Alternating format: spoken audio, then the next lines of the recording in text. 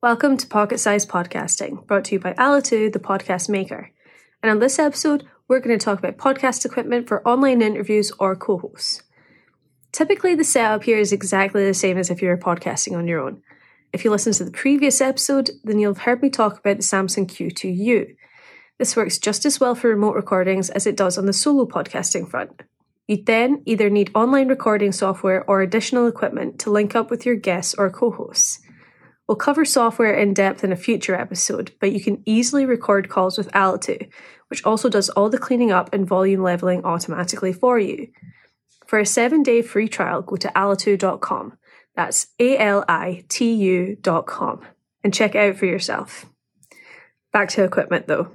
If you'd rather use hardware than software for remote recording, then you might want to check out the Zoom PodTrack P4. This is a great wee podcast recorder that lets you plug in multiple mics, record online calls and phone calls, and you can even play music and sound effects as live in your recordings too.